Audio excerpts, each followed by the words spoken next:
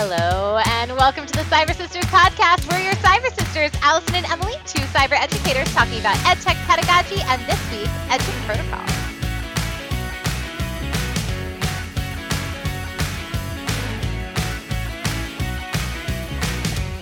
We are so excited to finally be back.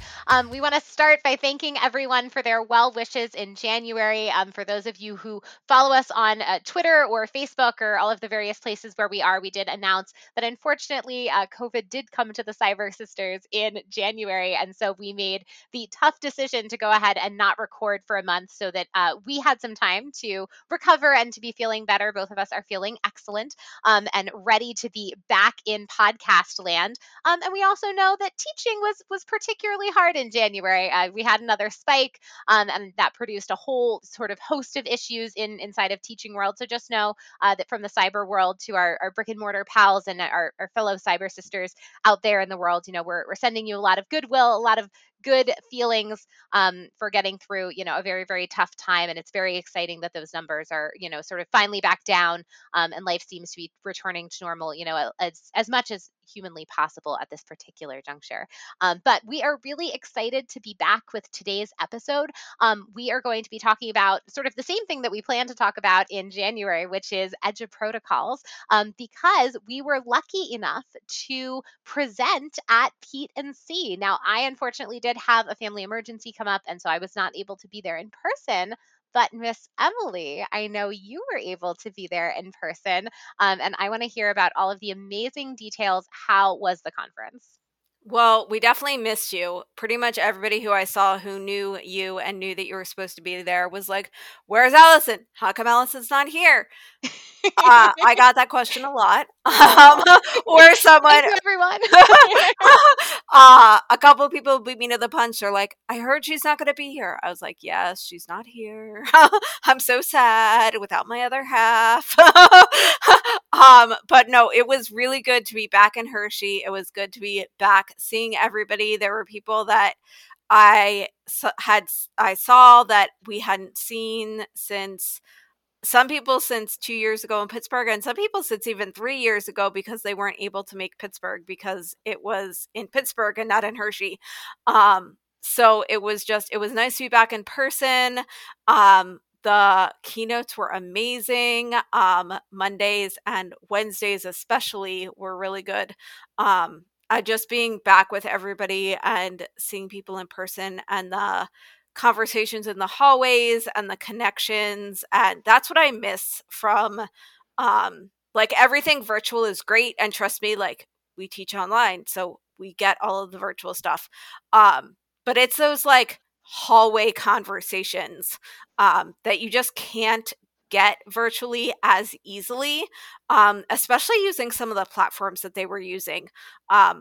It just didn't allow for all of those like almost back channel chats that you kind of have in a conference situation. Now, the most important question, and the one that I have been waiting to ask, you were back at the Hershey Center. So how was that hot chocolate? Was it good?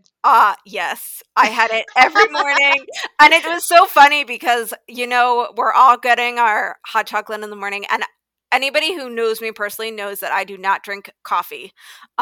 So I'm just getting my hot chocolate, and everybody else is going, I usually just drink my coffee black. But when I'm in Hershey, I either mix some hot chocolate in it, or they also have like the really good whipped cream, and they have marshmallows to add to it, or chocolate chips. So they're like, I doctor my coffee up when I'm here. Make it a mocha. Exactly. Yeah. Exactly. So all of the yummy chocolate things. And of course, if you're there on Wednesday, the peanut butter pie. So I'm kind of sad. Allison, you might not know this because they did announce it there. Next year it's moving again. So we're not in Hershey again. It's going to be at Kalahari Resorts in the Poconos. Oh, well, that's kind of fun. Yeah. So interested to see how that turns out. But then Scott promised that after that, 3 years in a row, we're going to be back at Hershey. So 3 years in a row of hot chocolate and peanut butter pie. Which is important because I have yet to have their hot chocolate. So Yeah. I need to experience this because every single person, when we talk about, Pete and C, and I mean like amazing stuff, amazing speakers, wonderful camaraderie, but like I don't think I go a single conversation talking about Pete and C where I don't hear them say, but the hot chocolate, but the peanut butter pie. Yeah. I have to know. So very excited for next year. I am hoping to my plan is to have no family emergencies so that I'm able to attend and make that happen. So hopefully some Poconos next year and then back to peanut butter pie and hot chocolate. Now the only other thing that I do want to check in with before we talk about Eduprotocols and today's actual topic is that there's always the opportunity to go around to different sessions and to see different things. Do you have any good scouting reports for our listeners? Anything that you heard about that you were like, oh, I'm really interested in researching for this, really interested in learning more about some of this different stuff? Because I know that is where we get a lot of ideas for what we're going to do in the podcast in later seasons. So, Yeah, there were so many good sessions. And of course, I ran into the problem where like all of the sessions I wanted to see were all at the same time. always happens that way. Always happens. Always happens. And we actually did a PAECT event just well, last night when we're recording this, but not when you'll be listening to this. So the other night, um and we just did a share on everything we learned. So one of the things that I actually learned more about last night that I didn't make to the session was about Start Soul, SOLE. Ooh, okay. So I have like heard about it before, knew like kind of enough to be dangerous about, but I definitely want to go back and watch that session because I heard they shared a lot of great resources there. And it sounds almost like a really guided um, PBL type deal with like project based learning with a essential question exploring and like research type thing. Oh, I'm So into that. yeah, that's definitely on my list to like watch and learn more about and really explore those resources. Um Sarah Heinzelman also did a fabulous session on creating good visuals Ooh. and like the research behind it. And like, Yes. yeah, so that's definitely one I want to check out too. Um, so lots of really good sessions. I mean, there always are, and there were so many good ones. So yeah, definitely have a lot on my go back and watch list for sure. Well, I'll have to check out both of those as well because I do have the ability to go back. This is why, always get that registration and stuff, even if something comes up because the ability to go back and rewatch the recorded sessions is just so invaluable so that you don't miss things. But research is one of those things that both our subject areas share. And so it would be really interesting to see what that could look like in sort of our informational text and research unit potentially. I know we had a really wonderful dinner with Melissa Ann Pero, who was on the podcast earlier this season, and she gave me some fantastic resources that she developed for that same research unit that was about sort of looking at informational texts and um, different sources. So we'll have to think about that maybe also for some episodes in the future. So lots and lots of good stuff there. You should also check. She did a session called "Not Your Average Research Paper." You should Ooh, check out her session too. I didn't go to that one. But you should check that one out too. That might have some stuff for you. that sounds fantastic. So clearly, maybe next season is the season of research and UI and all that kind of good stuff. So, speaking of research, I guess it was about last year at this time where we were at. Or sort of not at Petency, it was our virtual Petency. And we were talking a lot about Eduprotocols, and it sort of piqued our interest. We were so excited. We couldn't believe that we had not, in our cyber world, heard more about these things, and spent our summer doing a lot of research on Eduprotocols and trying to figure out the best way to sort of integrate them into our classrooms. And that's actually what Emily and I presented on. Emily was physically present in the room and I was on my computer at home.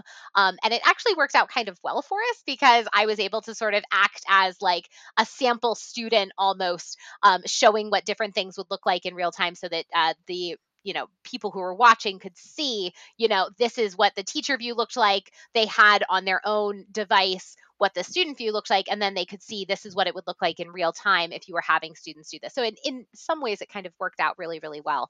But it was a very successful presentation. We were super, super excited by it. And we're going to talk about some of the different things that we sort of focused on, because we have really found that for Eduprotocols, we found 3 of them that we really liked and wanted to integrate this year. And we're using Nearpod in order to do it. So a little bit about Eduprotocols, just in case you are noobs like we were only a year ago.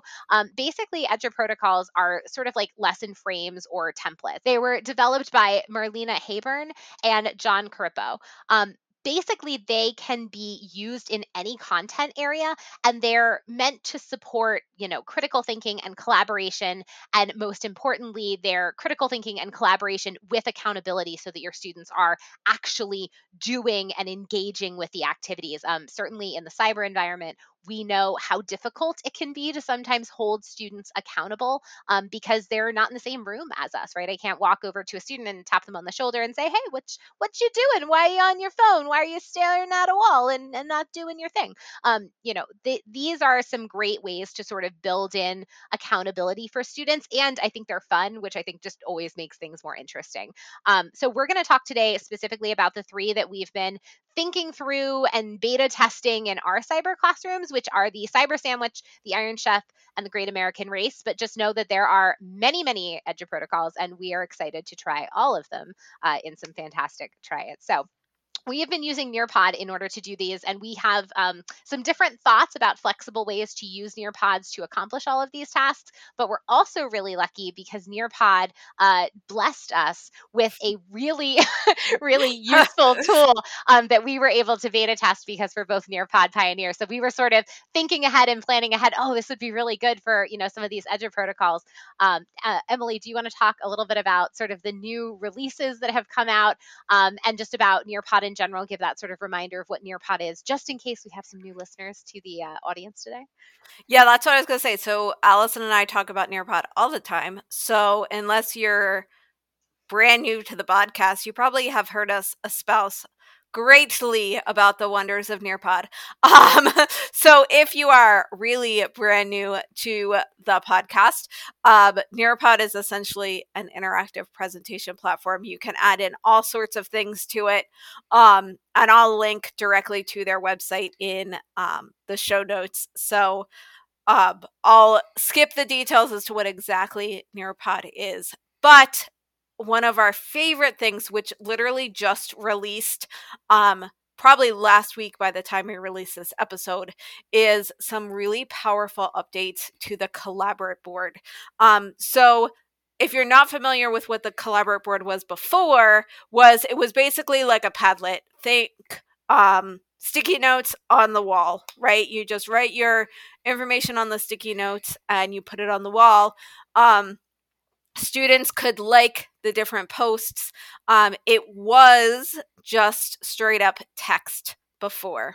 Well, now with these new updates, you can now post GIFs. You can now post audio responses, which our students love. We have some students who love to talk on the mic, and video responses. And one of the things that I love is you have the ability to turn all of these individually on and off. So I can choose if I want them to be able to post videos or not.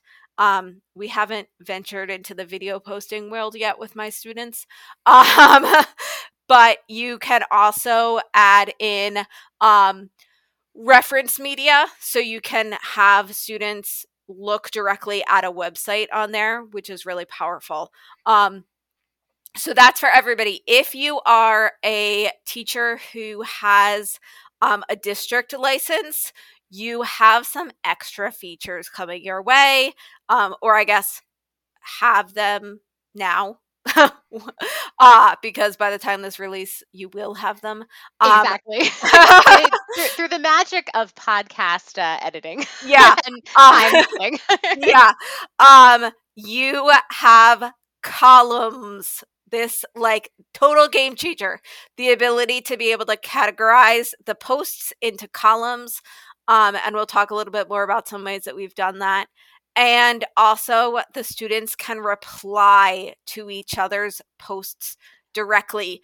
So this is awesome to be able to generate student discussion, which we will talk a little bit more about when we get into some of our specific Eduprotocols. To say Um, that it's a game changer is like understating how yeah, powerful this capability is. yeah, the students are loving it because we've been beta testing it with our students. One of the advantages of being a Nearpod pioneer, which if you're more interested in that program, let us know. We can send you more information on that if you're not. But love being able to beta test new features. So we've been beta testing it, sending our feedback to them on some things that we'd like them to tweak maybe a little bit. It's awesome. Like, it's really only like minor tweaks. I'm like, can we change the width of the columns maybe? That's that's pretty much mine. Can we change the width of the columns? But yeah, these new updates with the collaborate board, major game changer. Just in the interest of other promotion, there are some updates coming to Time to Climb. Just in kind of the themes, and you can now pause between the questions, so it can be an even more powerful formative assessment tool. But that's not really what we're focusing on today. But just so you know what else has come out. All really, really exciting things. Our students have really been like it's been very intuitive. Sometimes when you get updates to some of the technology, I always like my soul inside like dies a little bit because it's like, oh, I've got to like retrain them how to do stuff. All of these things have been very intuitive. They've been excited. I think especially for the ability to post in different formats. The voice posting has been, incredible. The gifts and all that kind of stuff. They love memes. They love being able to do, things that they feel are, sort of silly and sort of fun. So these have been really great and really intuitive for the students. And you'll And see. Oh, go ahead. I was just going to add super fast because I just thought of this. Your ability to moderate the posts and to approve them has not disappeared. You still have the ability to moderate and approve not only the posts, but also individual replies. So if you're choosing to have your students reply to each other, you can also approve those replies, So, which, for example, if yeah. you are in the middle of your persuasive text unit, which some of us named Allison are, and you want to have like a real discussion about some of these persuasive texts, but you do not want it to devolve into kids yelling at each other in a chat box, this has been great. It has led to some great discussions about, what kind of stuff. We had a really good discussion as a class about our community guidelines for posting during our debates. It led to some very rich discussion, but you still have that control, which I think is super important as a teacher.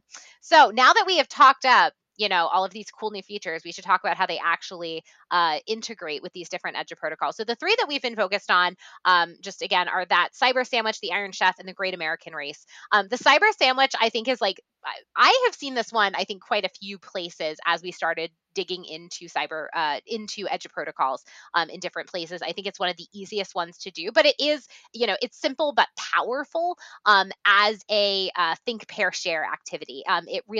It's structured into three different parts, and it has great accountability. So basically, the method asks you to do three 10-minute activities, and for us, like I have now done this particular activity like a couple of times, like two or three times, and it's always taken like the full 30 minutes to do. Oh, Allison, can I interrupt you for 1 second? I was just going to say we have on our show notes, because I know some of you probably listen and don't always look at the show notes or will look at the show notes after.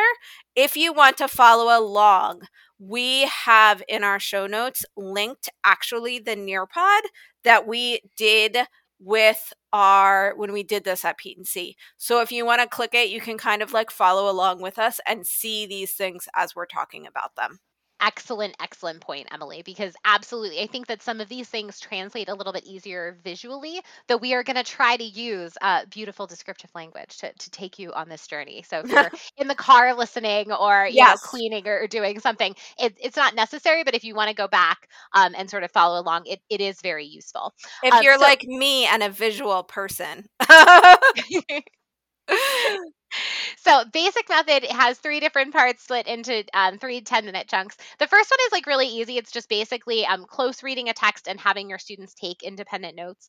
The nice thing about Nearpod is that they do have that notes feature built in, but you could always, open up an open-ended question assignment, or you could open up just like a plain, draw it tab to have students take notes. And whatever sort of thing it is that you're teaching, that's what you're having them take notes on, right? So for example, I a lot of times will have students be taking notes on, a particular character. What is a particular character doing in this scene, or what are we, looking at the main idea, and what can we find that supports, the main idea in a text, or something like that.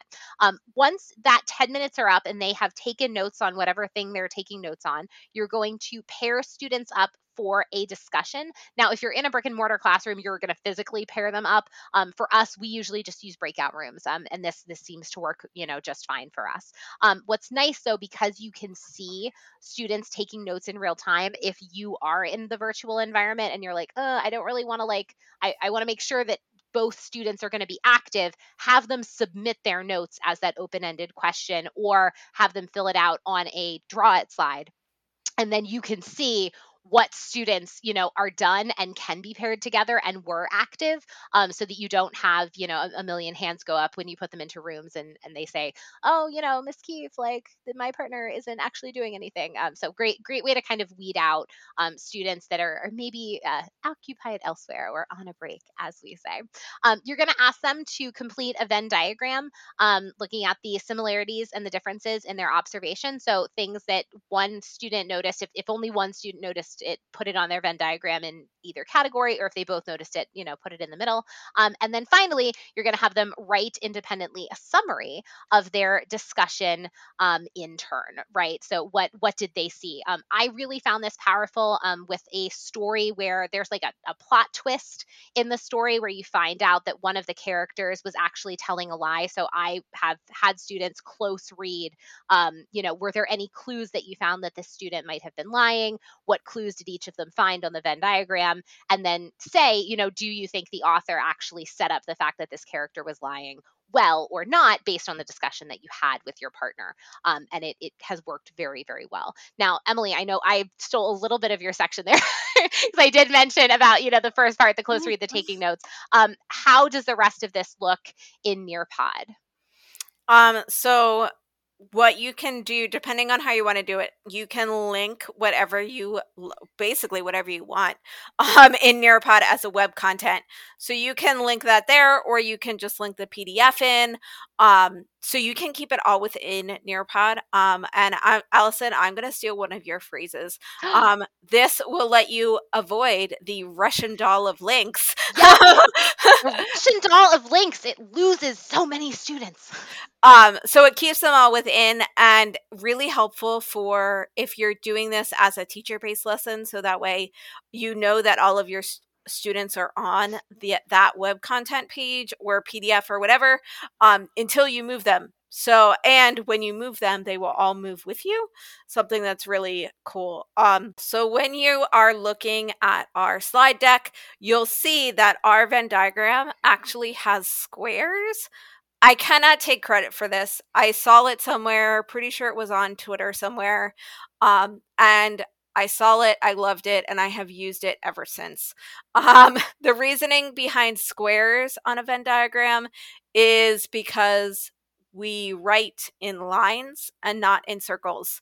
And it really helps a lot of kids to visualize it that way with, oh, I need to put it in that middle rectangle, not in that middle circle. And it helps them to kind of fit their text in better.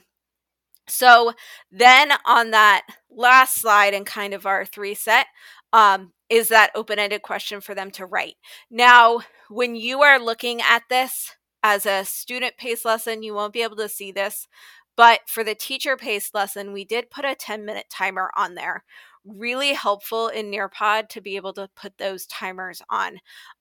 One of the great things that we love about Nearpod and we love about the timer is that once that timer will go off, it will automatically submit what the student has been writing.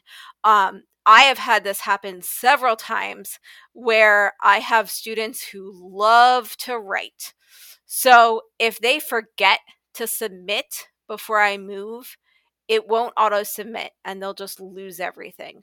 But with the 10-minute timer, when it goes off, it will submit what they have written before that timer goes off.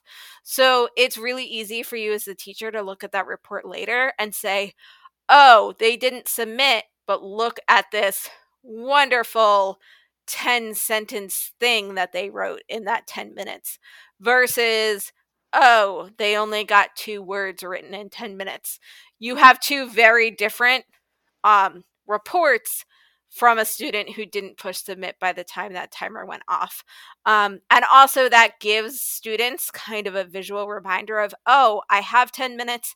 I submitted it in 2. Maybe I should go back and add some things to my summary there.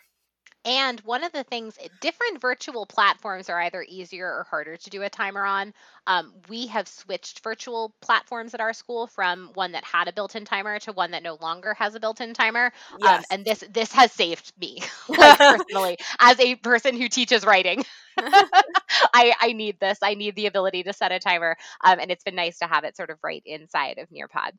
So the cyber sandwich is a really great one. It's really easy, and I think I think we both really think it's like the perfect one to kind of dip your toe into. And Nearpod makes it so easy to manage in these virtual environments or in a one-to-one, technology environment.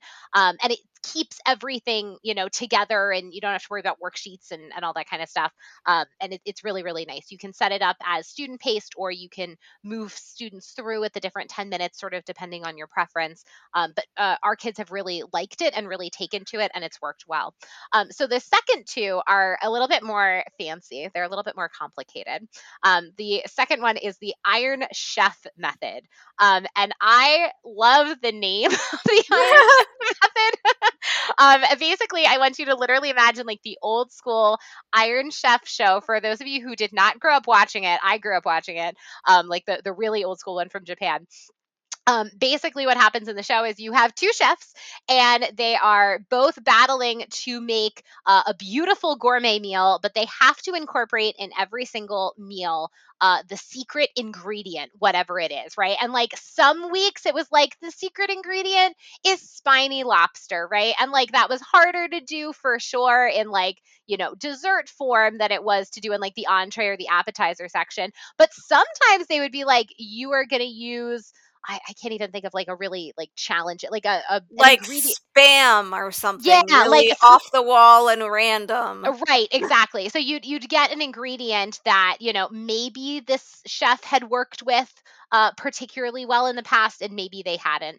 And so that, could create different you know, iterations of that recipe. So the Iron Chef game, here, it is basically like a gamified jigsaw is sort of the way to think about it. So what you're going to have is 4 different groupings, or however many groupings it is that you need of something that you want to teach. The example, and Emily found this example because we're always looking for math examples in our presentation, was about angles.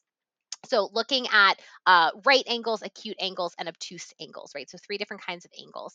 And the goal of this is to get the students to teach themselves what the material is, and to create one slide that they can then use to teach the rest of the people in their group about right angles, obtuse angles, or acute angles. So what we did is we took, and Emily will talk about this in a minute, we've actually embedded into the Nearpod something to teach them what it is. So you want to have the students instruct themselves on their kind of angle, and then they're going to need to explain that angle using a graphic organizer. So you're going to need to define it, you might draw it, and then every single slide has a secret ingredient. And I loved Emily's example here. She said, find the secret ingredient is finding a picture of what your angle looks like in the real world, right? So if it's like an acute angle, it might be like a slice of pizza. Or if it's a right angle, you might show like a window, right? For example, that has a right angle in it. So the goal is that what you're going to do is you're going to have students teach themselves about a particular concept, make using a graphic organizer something that is going to allow them a slide that will allow them to teach the rest of the people in their group. And you're going to have one secret ingredient that is common throughout each of the three meals, each of the three sections, so that students can easily make a connection between the three different types of things. So what does this actually look like in Nearpod, Emily? This is another one that can easily be done in Nearpod with a couple of slightly advanced techniques. So for your slides, you're going to make your background and you're going to convert your slides to Drawlit. So for our example, like Allison said, we picked angles. You can choose anything you want. You can choose people. If you teach history, maybe you're going to choose like 4 explorers or 4 presidents, or however you want to do it. Whatever fits your content. You're going to make your slides for your group, and then you're going to convert them to Drawlit. When I converted mine to Drawlit, I added a reference media, which links to that website where the students can go to learn about their angle if they need some extra help. You might, if you're going to do like presidents, for example, I just finished a presidency unit. They're on my mind. Maybe I'm going to link to a website about the presidents or what have you. Then, when you do it with your students, the easiest way to do this is to actually take these couple slides and turn just this section into a student-paced mode. Another one of Nearpod's newer updates is the ability to take that section and go from teacher paced to student paced. So you'll tell each student in the group you're going to do this.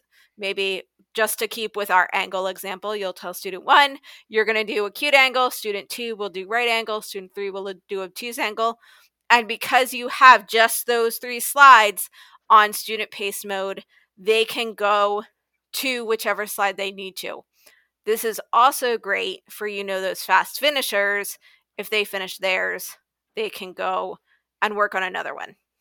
So once you have given your students time, they've finished, this is where things might get a little different for you, depending on how you teach. If you are in a brick and mortar classroom, maybe you just want to do the traditional jigsaw where they just present their slide to the group. Maybe you want to pick one student to go in front of the class, present to everyone, however you want to do it. If you are virtual, you also have some options. You can present the information where just you bring everybody back together in the main room. The teacher just presents it just to make sure, because, we always have those students who, as Allison said so nicely earlier, are on a break. Yep, they're on a break. Yeah. Or maybe you're going to flip through and you're going to choose one person to present their slide. So you'll, with everybody back in the main room, you'll share one of those slides in Nearpod and have them jump on the mic and share to the class. You can do it that way. You can also, because Nearpod has an integration with Flipgrid, you can add Flipgrid right into Nearpod and have the students share their slide on Flipgrid. So you'd have the right angle Flipgrid, the acute angle Flipgrid, and the obtuse angle Flipgrid, and everybody would share and on their Flipgrid, and then the students would go watch the other grids the other topics to be able to learn about it. We especially liked this one because we know that sometimes, once again, in the cyber environment, you might have a kid on a break. And so if you have everybody kind of dumping their presentations into one space, you're going to get students who are covering each of the different angles. So it's just a nice way to make sure that everybody's getting that experience of teaching and learning. So the last way uses one of the newest updates using the Collaborate board. So what you can do is you can take a Collaborate board and you can use that new column feature and have the students have it split into columns. So for us, for this example, we split it into 3 columns: a right angle, an obtuse angle, and an acute angle column. And then we said, share just your secret ingredient. So for this one, the secret ingredient was to find your angle in the real world, a picture. So I had it set so they could only share pictures. This particular one did not let them share text. It said only share a picture. So they had to go find their picture of an acute angle in the real world, or a right angle or whatever, put it in the correct column, and then share that. And again, because I was moderating it, because I was approving the post first, I could make sure that their post was correct before I approved it to be posted. So that's a way that you can use one of the newest features, by being able to split that board up into columns and using the ability to add pictures and GIFs to their boards. It's such a simple one to do. But I really love the highlighting of the secret ingredients using the boards. If you wanted it to have more of the like teaching and learning aspect, you could have them describe why this example in the real world was that thing. So, for example, I could say, an acute angle is an angle that is less than 90 degrees, just like this piece of pizza. And you can have more than one piece of media in these Collaborate boards. So you can have writing and a picture next to it, which is pretty cool.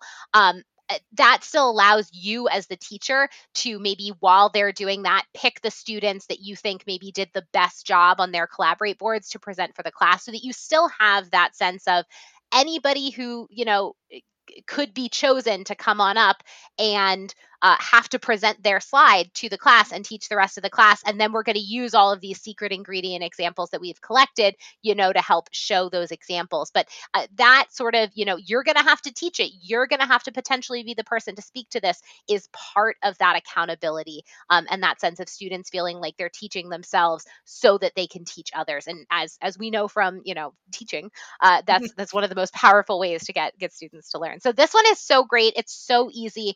And there's just so many great applications. Once again, from the sort of English world, I love to do this one with different grammatical concepts, have them teach about different parts of speech, or different uses for a comma, or different uses for, you know, uh, incorporating quotations, or things like that. There's all sorts of like grammar concepts that this works really well for, because they're like little bite size, and then giving the secret ingredient examples, or maybe they're all working on the same sentence or a sentence about the same thing, is really, really fun for them, and really nice and really outrageous. So lots of great grammar applications if you're in English.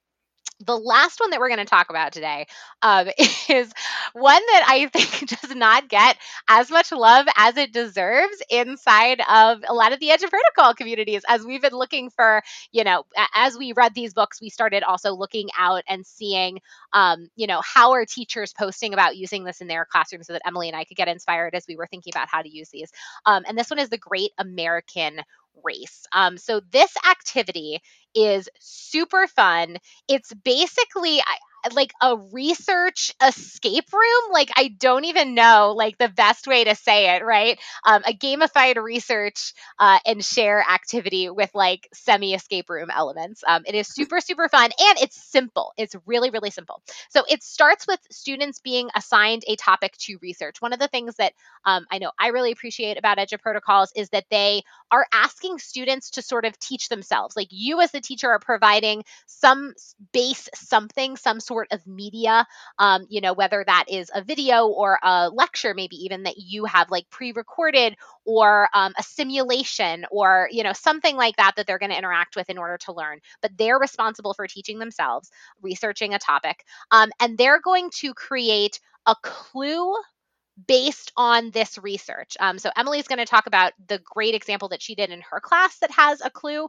I'm going to tell you about the way that I've done it, which is to ask students to create an example. I've had some trouble doing the clue ones. I think some of that's just because of, what English is. But the example one is really great and really easy to do. I had students do it for figurative language. So we'll talk about that in a sec. But what you're going to do is ask students to teach themselves, research something. And the idea is that every student is going to be researching something different. And they're going to create clues that will either point someone to what they've researched or create an example by which the class should be able to guess which thing it is that you made. And then you're going to gather together all those clues or all those examples in one place. And then you're going to have students race to identify them all. So you have students researching, making something, and then going through the race. And you, as the teacher, had to prep like none of it. Like it's just the skeleton. And it is like such a cool looking assignment on the back end. It is super, super great. So the question becomes, how do you gather together all of these examples in one place, right? Because it's pretty easy to use reference media and things like that to get students to research something or to look at something and create an example in Nearpod. But how do you actually create the race is the really important thing. And Emily, you came up with a really clever idea for how to do this. So do you want to talk about what the actual race itself looks like? Yeah, so this is a spot where the new collaborate board feature turned out to be perfect for this. So again, depending on how you want to do this, um, depends on how you might want to set up your collaborate board. So Allison, do you want me to do my example first, or do you want to share your example first? I can share my example because it might help Okay. them visualize first. So, in my example, what I asked them to do was I had the students watch a video about figurative language. And you can either have students do all of the same figurative language. So, for example, I had them do a simile, but you could easily have, a third of the class researching similes, metaphors, and, uh, aphorisms or something like, or some other piece of figurative language. And what they're going to do is they're then going to create an example of what their thing was that they researched. And they're going to post that onto the Collaborate board. Now, the nice thing is that you're not going to post all of them right away. What you're going to do is you're going to have students put it on like a student paced mode so that students can watch the video to do their research and to come up with their idea, and then have them go to the next page to submit. This is the example of a simile that I would like to use. You can wait until you've, had 10 minutes or so, or however long it is that they need to create their examples. As you're going through, if there are examples that are not similes, you can, not approve them and message that student and say, hey, that wasn't an example of a simile because of X, Y, and Z. Try again to get it approved. And then when you're ready, you press approve all at the same time, and all these examples of similes come up. And using that reply feature, you can say, I want everybody to race and explain to me what is in common between the two items that were in this simile. Why? So, for example, the one that I used was love is like a rose.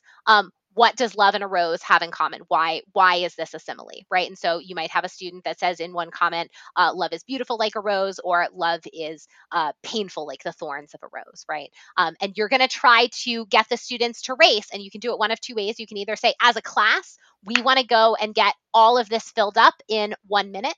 So everybody needs to work together in order to do it, and that's the race. Or it could be individual, right? See how many can you answer in, 3 minutes, and see how far you're able to get, and you can sort of tally it up and say, I'm so proud of how many you were able to get done and all that kind of stuff.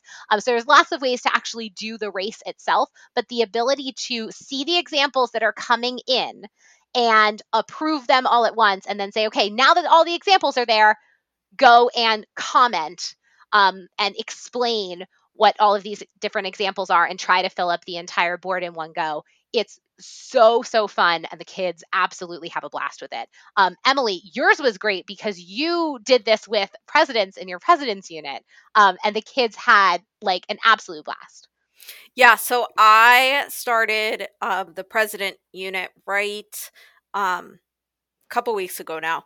And so the day that I was supposed to start, we had a half day due to some scheduling things. We did our benchmark testing, and I was like, I can't do anything with 25-minute periods. How am I going to just introduce the presidency unit? And I was like, oh, we can do Great American Race with the presidents. We don't actually talk about the people who have been presidents in our presidency unit. It's more about like the office and what they do and things like that.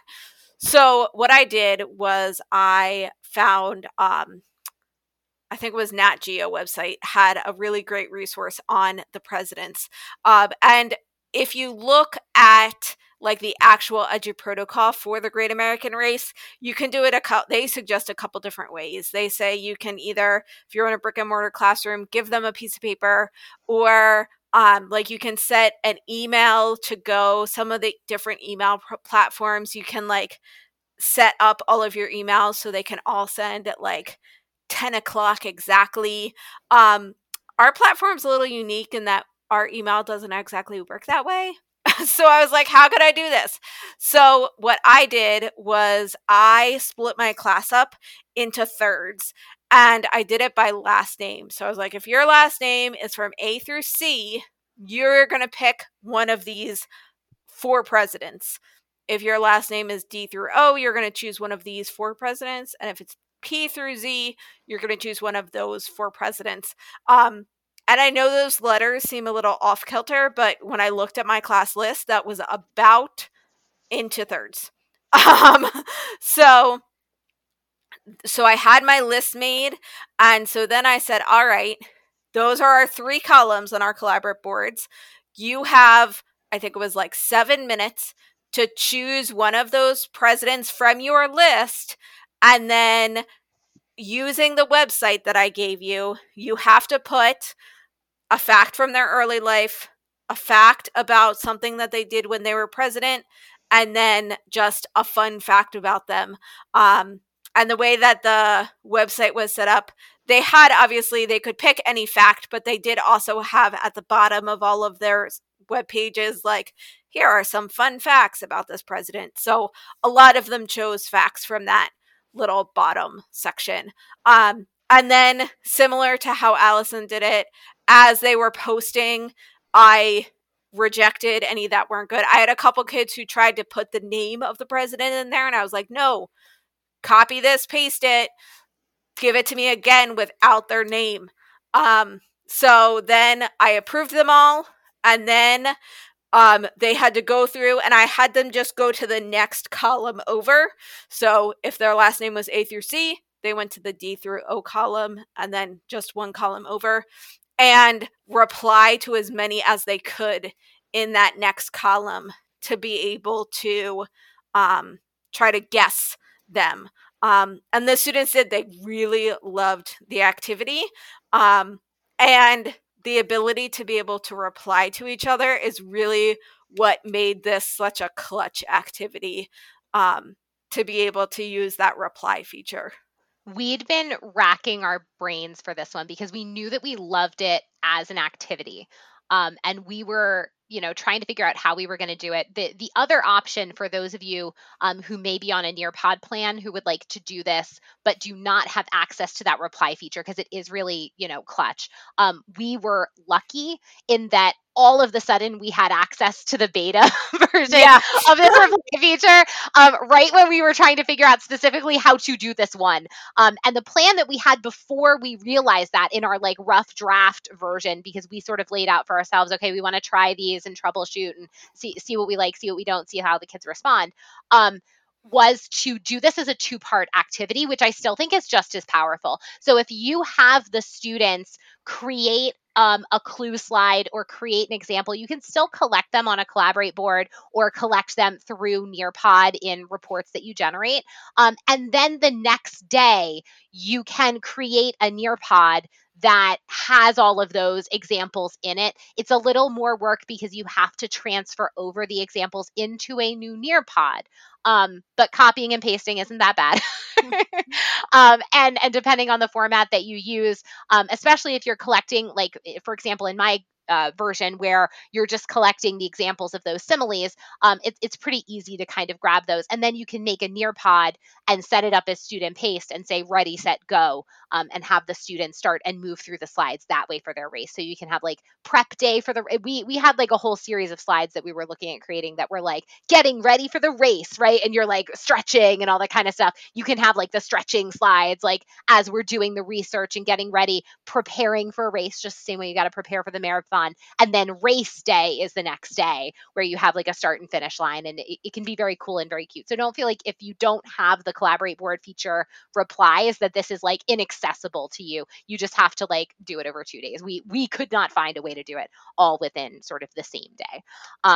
But very fun. And once again, not a ton of prep for you as a teacher, but the kids really get that fun of being creative, being expressive. I think one of the things that both Emily and I are thinking a lot about right now in our teaching is about, collaboration and creation in the online environments and how we're getting students to work together. And all three of these Eduprotocols work really well for that. We're still researching. Obviously, there's, I think 8 in one of the books, Eduprotocols, and another 16 in another one. And there's a whole book for math that like we haven't even begun to get into, haven't even really begun to touch. But there's lots of things in here, and we really do think that they're powerful tools for in especially our environment where it is a little bit harder to get students collaborating. If you have the right tools to do it, and we think Nearpod is the right tool to do it, you can get students having those kind of interactions that we know are so powerful for learning. So if you are interested, in our show notes, you do have access to our slides from Pete and C, so you can take a look and see all of our different examples. Because sometimes, once again, as Emily mentioned, visualizing is just easier, sort of to go back and go through. And of course, if you have any questions, we are always available on, DMs on Twitter, and through Facebook, and all of that wonderful stuff.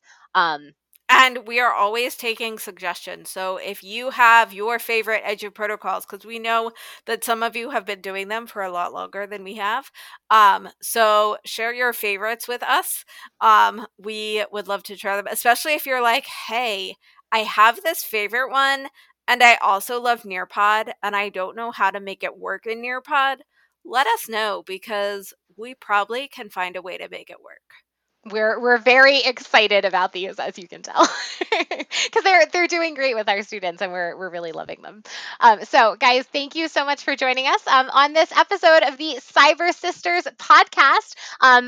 We will have our next episode out on March 25th. We are sort of back to our normal schedule now that numbers are down, and everything seems to be a little bit quieter in our schools and all that kind of stuff.